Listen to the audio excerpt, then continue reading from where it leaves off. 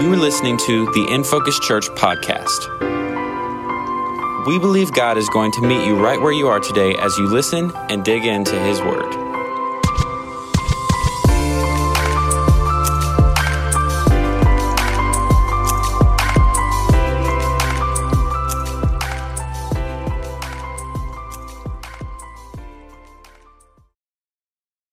It's amazing as I think about just the sovereignty of God and His goodness towards us that,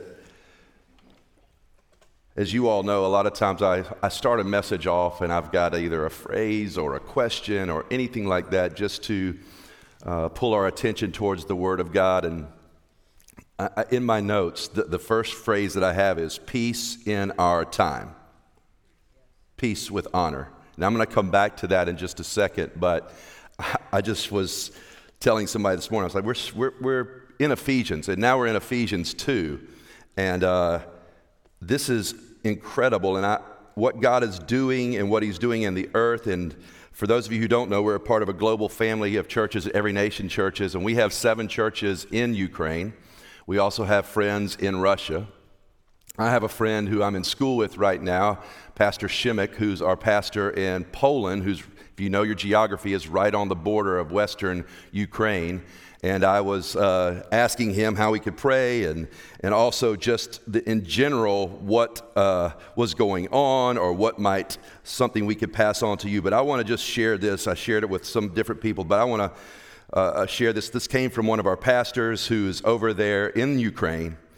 And he said, I want to inspire prayer books with the words of familiar soldiers and ordinary people from all over the war. Warriors of Ukraine testify, we feel your prayer support. Sometimes something really inexplicable happens, as if someone's invisible hand really takes bullets and shells them away from us.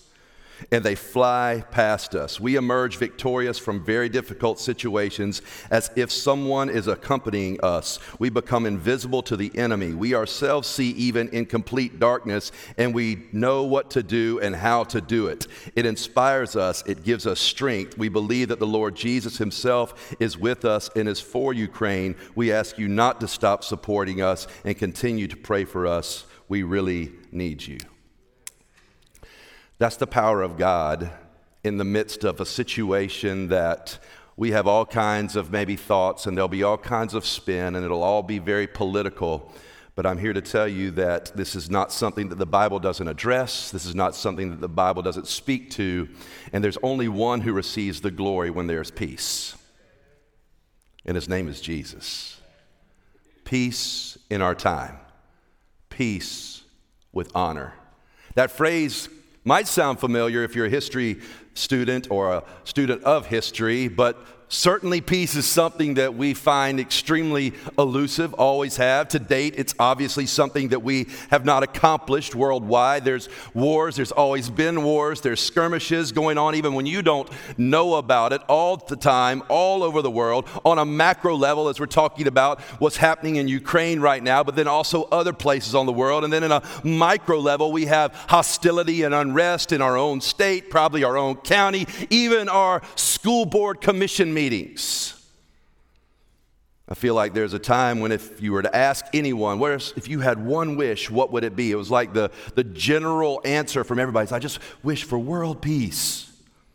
That would be a common answer. Now I think as a more individualist society and maybe more pessimist or realist, whichever you identify with the most, when it comes to peace, we might say this, peace in our world, look, I've given up on that, but just how about peace in my house? How about peace in my heart and my mind? We've like given up on the reality of what Christ came for in the first place. And we boiled it down to, well, man, can I just have peace myself? In his fascinating book, Talking with Strangers, Malcolm Gladwell writes about how terrible we are as human beings at reading other people. Pretty much incapable of knowing if somebody else is telling the truth or telling a lie. And then if they say, well, I'm pretty good at that, here's another thing that he found out. We overestimate our ability to read what people are thinking. We think we can read people. and we overestimate our ability to do so. And to his point, peace in our time was the triumphant declaration of Prime Minister Neville Chamberlain after he had a conversation and a talk and made a peace treaty with the ever trustworthy and man of his word, Adolf Hitler. A man of his word, trustworthy. That's how Neville Chamberlain thought of Hitler, this stranger that he was talking to. Incorrectly, as we all know in hindsight, after talking to the stranger, 1 year later, Germany invaded Poland, demonstrating not just how incorrectly Chamberlain judged Hitler, but how obviously ineffective making a peace treaty between two different human beings, how ineffective it really is. History tells us that peace treaties, or in the biblical times they were called eternal covenants, how not eternal they really were. I was reading historically, there was like some 7,000 different eternal covenants in ancient history that were made, and none of them lasted more than 2 years. I thought this was an eternal covenant, an eternal peace treaty. But none of those peace missions lasted. You might have sent the envoy. You might have sent this person to talk to that person. And you might have sent them over and they're going to make a peace treaty, and none of them lasted because there's only one peace mission where an eternal covenant was made, and it was made by the Prince of Peace.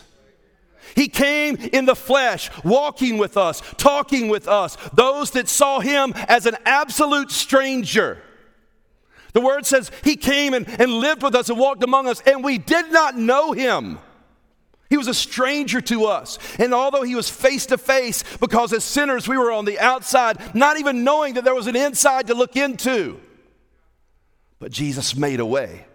As we just sang, when our backs were against the wall and it looked like it was over, Jesus made a way by his blood for us to be at peace with God and with one another forever. Here's the gospel truth, the overarching truth that we want to talk about today in Ephesians 2. Jesus came not just so that we could have peace in our time, but so that we could have peace for all time, forever. Eternal peace. We're in week 3 of the series, Sit, Walk, Stand, where we're looking at the position, the practice, and the power that we have as believers in this world. For those of us who are in Christ, positionally, we are seated with Christ in heavenly places. That we are walking in the Spirit and walking according to God's Word and bringing honor and glory to His name, and that we're standing, as we just sang again, in the power of the name above all names. As we talked about in Ephesians 1, the incomparable power of the name of Jesus that's in work inside of us to help us stand in faith to the end. Last week, Kevin did a powerful job of preaching Ephesians chapter 2, verse 1 through 10. And I'm so grateful that whether it's Kevin or my wife Carla or whoever stands up here is able to speak under the anointing of the power of God to deliver the word in such a powerful way. And he did such a great job last week. And I had a phenomenal time with Pastor Dr. Chris Johnson in our church, Divine Unity Community Church up in Virginia. An incredible place, a beautiful church, a diverse church. I mean, I was blown away by what God's doing right there in the middle of that city, right next to James Madison University. And God's doing something powerful there. He's doing something powerful here. He's doing something powerful all over the world. But all I know is that Kevin did a great job, and I know he is called to this ministry. He's called to do what God's called him to do here. But if he needs a side hustle, it sounds like it could be in home renovations and restorations. There's Chip and Joanna over there today. So in his first 10 verses, Kevin talked about and covered, we saw the salvation of sinners in general. That all humankind was dead in their sin. Didn't know it, but they were dead in their sin. And because of God's mercy and great mercy, His grace that He poured out, now by grace through faith, we could be made alive. And then in these next few verses we're going to cover today, we see what Christ has done for Gentiles in particular. That would include you and I. And the reason this is the case is because Paul is writing to the church in Ephesus. And all of these people in Ephesus that he's writing to mostly were Gentile converts. So if you have your Bible, I want to start in Ephesians chapter 2. We're going to start in verse 11 and go through verse 22 today, breaking that up, but that's our text. Ephesians chapter 2, verse 11 through 22. Therefore, verse 11, remember that formerly you who are Gentiles by birth and called uncircumcised by those who call themselves the circumcision, which is done in the body by human hands. Remember that at that time you were separate from Christ, excluded from citizenship in Israel, and foreigners to the covenants of the promise, without hope and without God in the world. The situation that Paul is addressing right here in these verses is this long, centuries-long divide between ethnic Jews and then every other ethnic group in the Near East. Call them Gentiles. Whether you were barbarian, Scythian, whatever, all of them were Gentiles because they were outside of the Jewish people, the Jewish nation. Here again, last week is a picture of what we once were. So we talked about last week, this week, once were, and then what we become. And I want you to notice something in verse 11 and 12 that we talk about often here because it is a theme of Scripture. It's the theme of Christianity, if you will. And he says to remember. It's the word remember in verse 11. Therefore, remember. And then he says it again in verse 12. Remember. There are a lot of arguments in our world today about what we should remember and what we shouldn't remember. What we should talk about and what we shouldn't talk about. But Paul is commanding us in verse 11 and 12, and all throughout Scripture we see this again and again, to remember and never forget. And here's what he's saying. Remember what we were before the love of God reached into our broken, helpless, hopeless lives and saved us. Remember that. Don't ever forget what you used to be before Christ stepped in. He's saying to remember, listen to this, he's not even just saying to remember like, okay, well, it was kind of bad. No, he's saying, I want you to remember how bad it really was. Remember how bad it was. Don't sanitize it. Don't clean it up. Remember, in verse 12, he even starts by reminding them of who they were from birth, something they couldn't control. Hey, remember who you were from birth. And then he told them the derogatory name that they were called because of what they were from birth. Remember that. Then he goes on to say, you were called uncircumcised because that's how you were born. And they call themselves the circumcised. And then in parentheses it says, it's done by human hands. Basically saying, well, it's something they did themselves. And there's something even greater that God does in our hearts that cannot be done by human hands. He's saying, I don't care what they call you or what they call themselves, but I want you to remember correctly. Remember your alienation, your separation, and your isolation. Why? So that you can rightly remember the greatness of God's grace for your reconciliation. See, Paul does the instructing all of a sudden now of how you're going to remember. Because we like to remember differently than the way Bible instructs us to remember, the way Jesus instructs us to remember, the way God and Paul instructs us to remember. We like to remember our way. We like to rewrite histories. And Paul is saying, I want you to remember correctly by remembering what you didn't have. You see, it's when you have been without that you most appreciate what you have received. Hello? It's when you're without water for a long time that you appreciate taking a drink of water. It's when you're without food for a long time that you appreciate the eating of food. So many of us have had so many things, we don't know what it's like to be without. And that's what Paul's saying. Don't forget what life was like when you were without Christ. I remember when I went off to college, and some of you know I've told some of my car stories that I had growing up and some of the wonderful cars that I had in high school, some that didn't drive, some that nobody would want to drive, and all those types of vehicles. And when I went to college my freshman year, I didn't have a vehicle. I had to, there was no Uber back then. The Uber was, hey, bro, can you take me down to the store? That was Uber, if somebody had a car. But then I remember my sophomore year, my dad, between my year, I had made a little bit of money and put some of my money with money that my dad gave me, and he bought me a car to go to college with my sophomore year. And because I had been without one for my whole freshman year, man, I drove everywhere my sophomore year. I'd drive from my dorm to the parking space to the where I get lunch. And it was just like I would move, just so I could get in a car and drive. Not really. I made that up. But I drove a lot of places. Somebody went, hey, can you drive? I'll drive. Because I'd been without. And now I had something. It was something new. So here's what Paul's doing. He's painting this portrait of alienation, separation, and isolation because they were without Christ. In the Ephesians, right, they worshiped the goddess Diana. That's who they worshiped. And before they even had ever heard of the gospel, they didn't know anything about Jesus. Didn't know anything about Christ. Much like us. Before Jesus came into our lives, we didn't know anything about him. Maybe we heard about something, but we didn't know. We worshiped other things, other gods. Maybe it wasn't Diana, but it was something else. Maybe we worshiped Michael Jackson and we sang Dirty Diana. I don't know. But we worshiped other things. And here's what they were, according to Scripture in verse 12, here's what they were without. They were without citizenship. That means they were foreigners in the nation. That's what Gentiles were. They were not a part of the nation of Jews. They were outsiders. So he says, you're without citizenship. Remember that.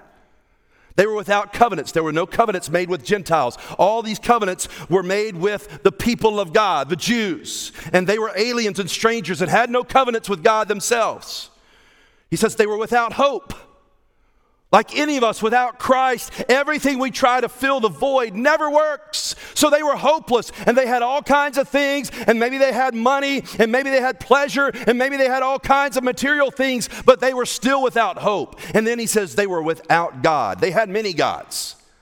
It says in that time you could find a God easier than you could find a person, but not a relationship with the one true God. That's what they didn't have. And Paul said in Romans that they knew God, but they willfully chose to ignore him. But this is normative, because starting in Genesis and throughout all of human history, it's never been about humans starting with many gods and figuring out that there's only one true God.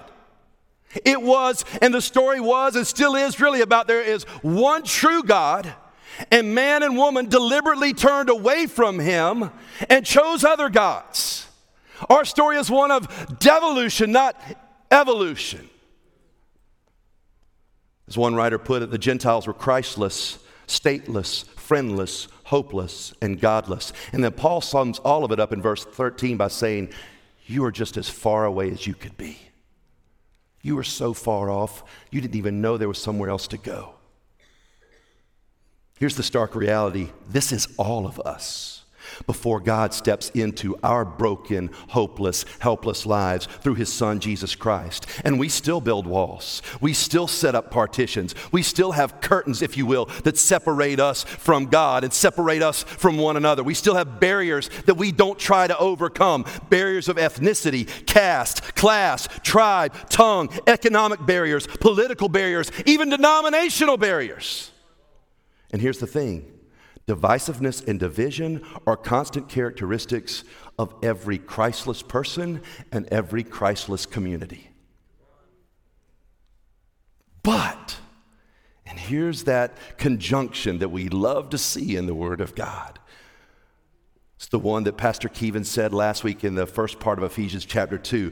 But praise be to God, there is good news in the gospel. So let's move to the glorious inheritance and intervention of our gracious God on behalf of unworthy sinners like me. If the previous section can be described as what we were apart from Christ, this section can best be described as what Jesus Christ has done. See, hopelessness is about what we've done and what we try to do to make up for what we've done and what we try to do to tip the scales. That is a hopeless endeavor.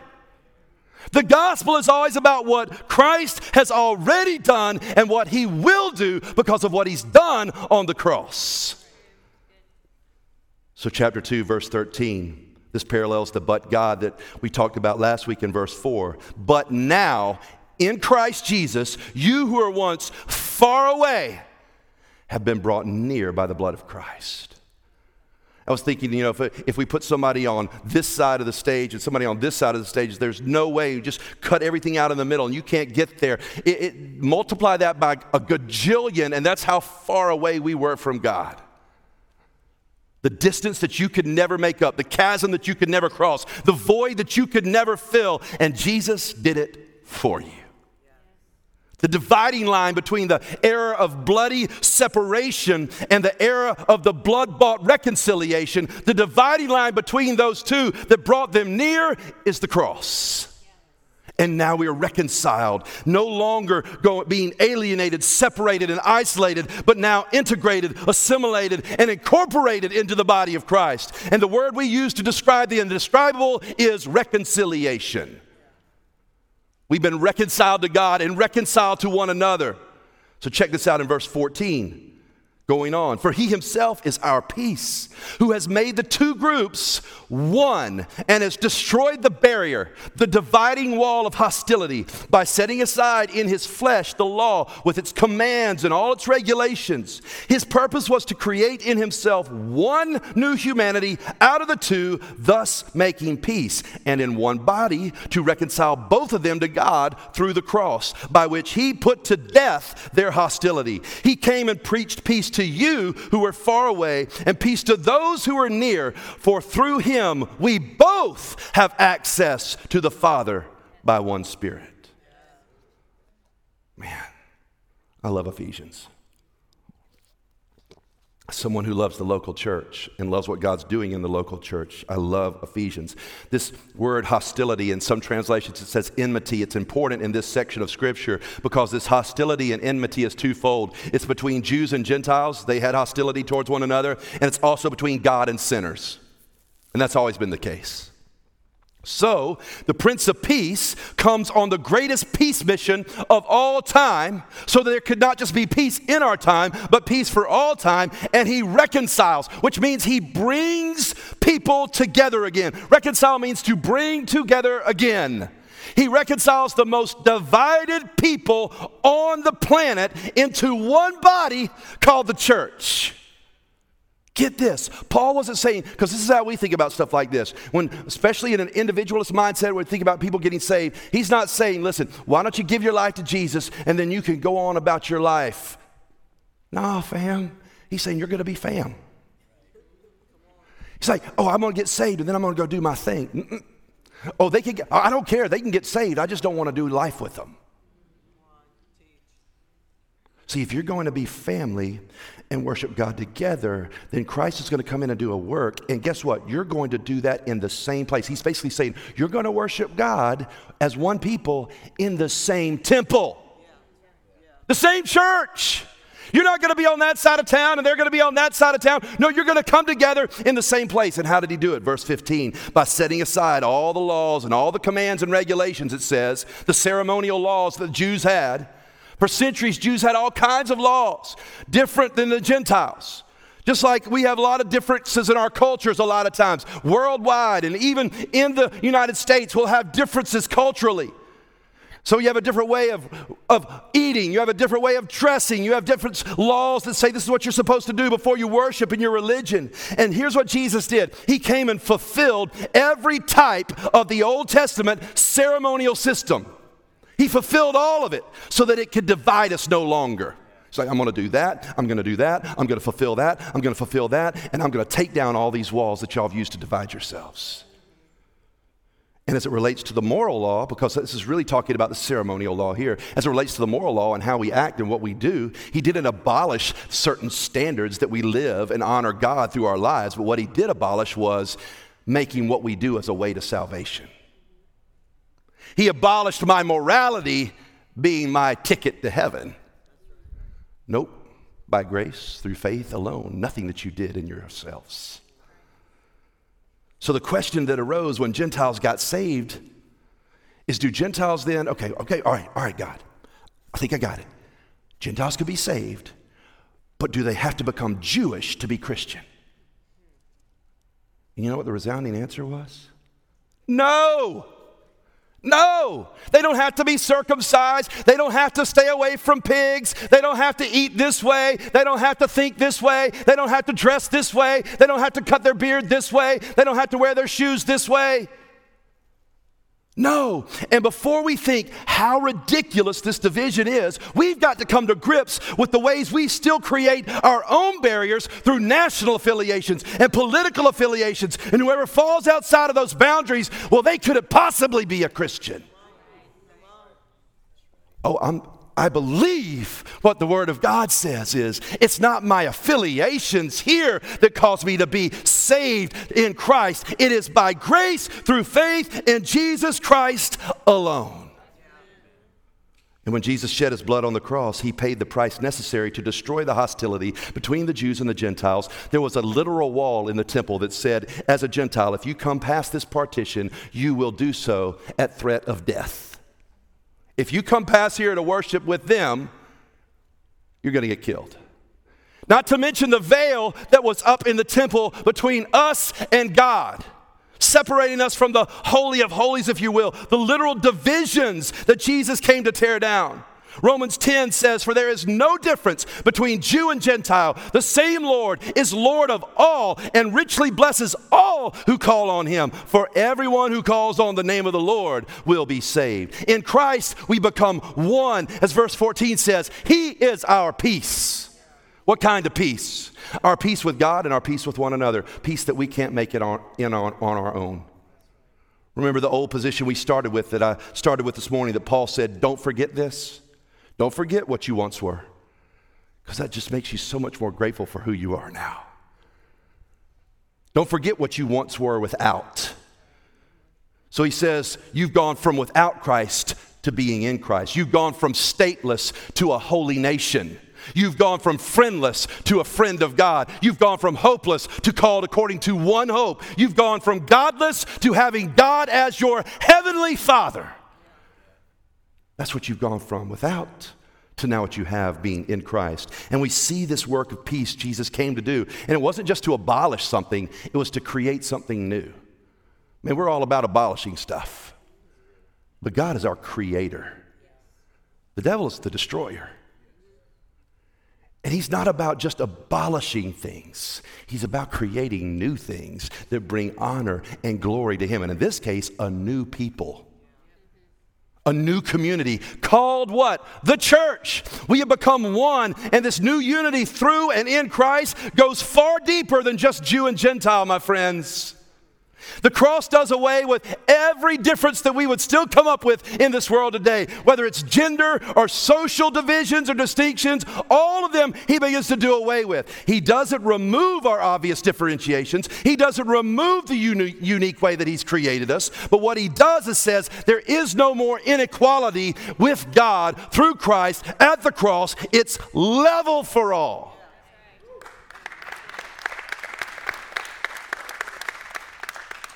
So what we see in verse 16 and 18 is that Gentiles needed to be reconciled to Jews, but both Jews and Gentiles needed to be reconciled to God. The real question wasn't, did a Gentile need to be like a Jew to be saved, but could a Jew admit that they were a sinner like a Gentile in order to be saved? It wasn't really, hey, do the sick need a healer to make them well? It's that those that think they're well, do they come to the place of admitting that they're sick and need to be healed? It's not that those that are irreligious don't need someone to help them be saved. It's that those that are religious know that they don't really know Jesus and he's a stranger to them. And here's what we see. That Jesus is our peace.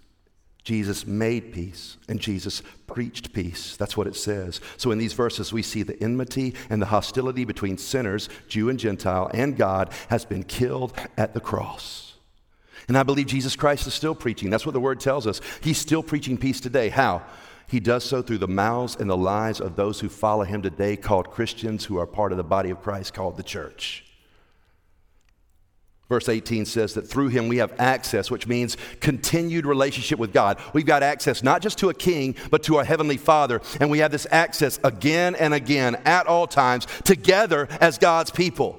This is the penultimate achievement of Christ's peacemaking, that we all come to the Father together through Christ in one spirit, which leads to the final part of this chapter, what we have become, what we were, what Christ has done, and the final part is about what we have become. Verse 19, let's read it. Consequently, you are no longer foreigners and strangers, but fellow citizens with God's people, and also members of his household, built on the foundation of the apostles and the prophets, with Christ Jesus himself as the chief cornerstone. In him, the whole building is joined together and rises to become a holy temple in the Lord. And in him, you too are being built together to become a dwelling in which God lives by his Spirit. So we can say the progression has been separation, reconciliation, and now unification. Separation from God, reconciliation through Christ, and unification in Christ. Paul begins to illustrate this in a beautiful way between the unity of the Jews and the Gentiles and the church, and he describes it this way. He said, now you are one nation. Peter says it later on, you are a holy nation. The new nation is the church. It's not a physical location. It's not someplace on the map. It's the church, and it's made up of all who call on the name of Jesus, regardless of what earthly nation they are from. What sin had divided, Christ now united, and all believers now belong to a holy nation, a people of God, with our primary citizenship not being here, but being in heaven. It's when we get it mixed up that we think our primary citizenship is here that we begin to do things that destroy the name of God. We are one family. Say, well, do you love, the nation? I love the nations.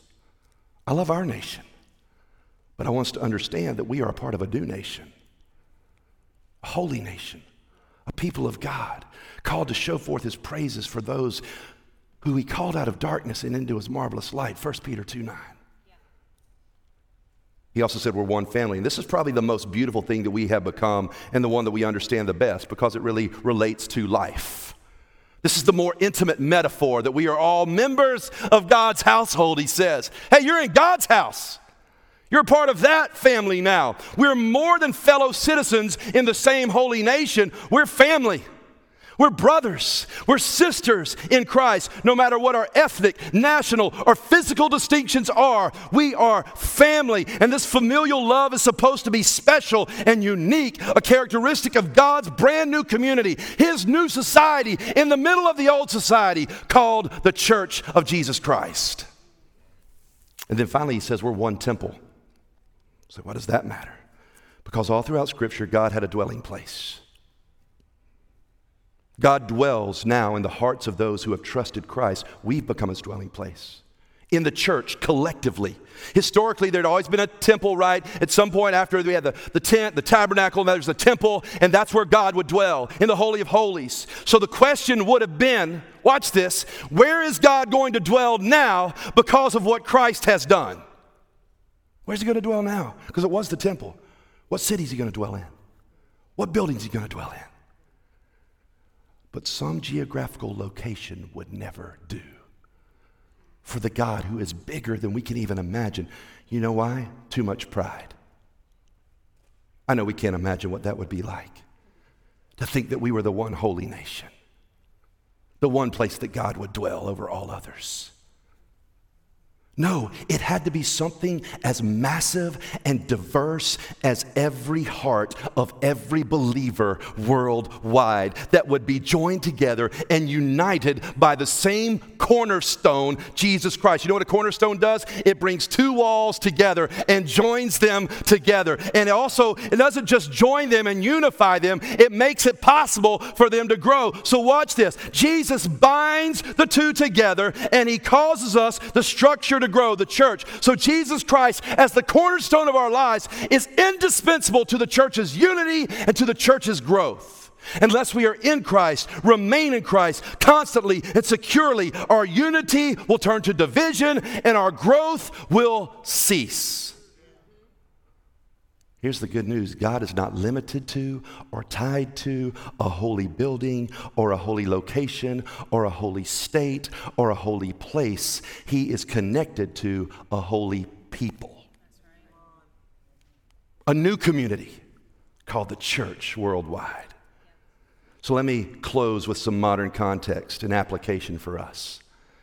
Here at In Focus Church, I just want to talk about the modern application for us because there's one thing that I know. If you're here right now, it's because God's called you here and you want to be here. That's what I know. If you're here right now, it's because you want to be here. It's because God's called you here and you sense and feel and gravitate toward what God is doing in his church in the earth, and particularly contextually speaking, what he's doing in the church right here in this community. So this is what Paul is teaching to us today through Ephesians. The blood of Jesus is the only way that we as sinners can come to a holy God. That's the foundation of the gospel. One of them. Therefore, the blood of Jesus is the one and only way that God has designed for all ethnic groups to come to each other in peace. In the Ukraine, in Russia, and in Evans, Georgia. In essence, coming to God in Christ together. The blood of Jesus shed for the forgiveness of our sins is the only way any human from any ethnic group can be reconciled to God. Therefore, the blood of Jesus is the only way God has designed for every ethnic group to be reconciled to one another. Reconciled to God and reconciled together as one new humanity. We love Christ exalting diversity here, not because it's a cool social issue, but because it's a costly blood issue.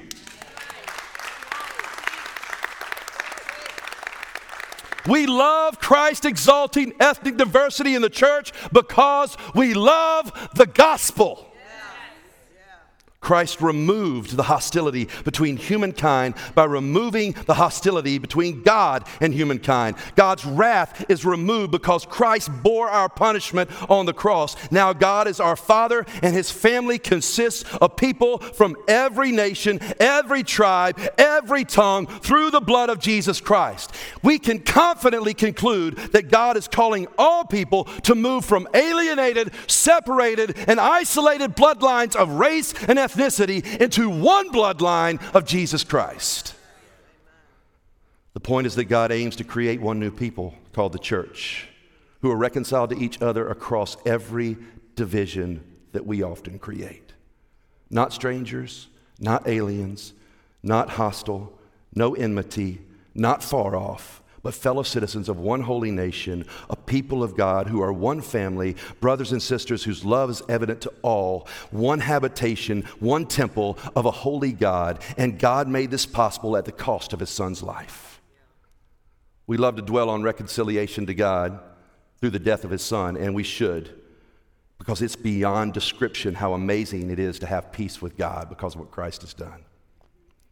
But let us also dwell on this, that God ordained the death of His Son to reconcile hostile people groups to each other in one body of Christ called the church. This too was the design of the death of Christ. Remember what we all once were. That Christ died to take enmity and anger and disgust and jealousy and self-pity and fear and envy and hatred and malice and indifference away from your heart towards somebody else made in the image of God. And whatever the ethnicity, we could all come together and be at peace. We could be one. And I understand, look, we're all more comfortable in certain spaces. We all are. There's nothing absolutely wrong with that. We're comfortable in certain spaces, certain situations, maybe with certain people, but here is what's wrong. To deliberately perpetuate the barriers Christ removed in the church, or to tolerate them without intentionally and actively trying to overcome them in order to demonstrate the diverse but unified new community called the church, is to set ourselves against the reconciling work of Christ and even to try to undo it. It also hinders the world from around us seeing Jesus as He truly is. We are to be visible representations of the power of reconciliation. That is why we are all called ministers of reconciliation. What good is the gospel if it does not produce gospel-looking churches? We should weep over the credibility gap between what we say the cross has done and what it looks like the cross has done. We don't excuse, we don't condone our imperfections, but we are determined to be a new community, a new family, a reconciled family of brothers and sisters who love our Heavenly Father and love one another, so that the world will believe in Jesus Christ as the ultimate peacemaker, peace in our time and peace forevermore, that will give God the glory that is due His name. Amen.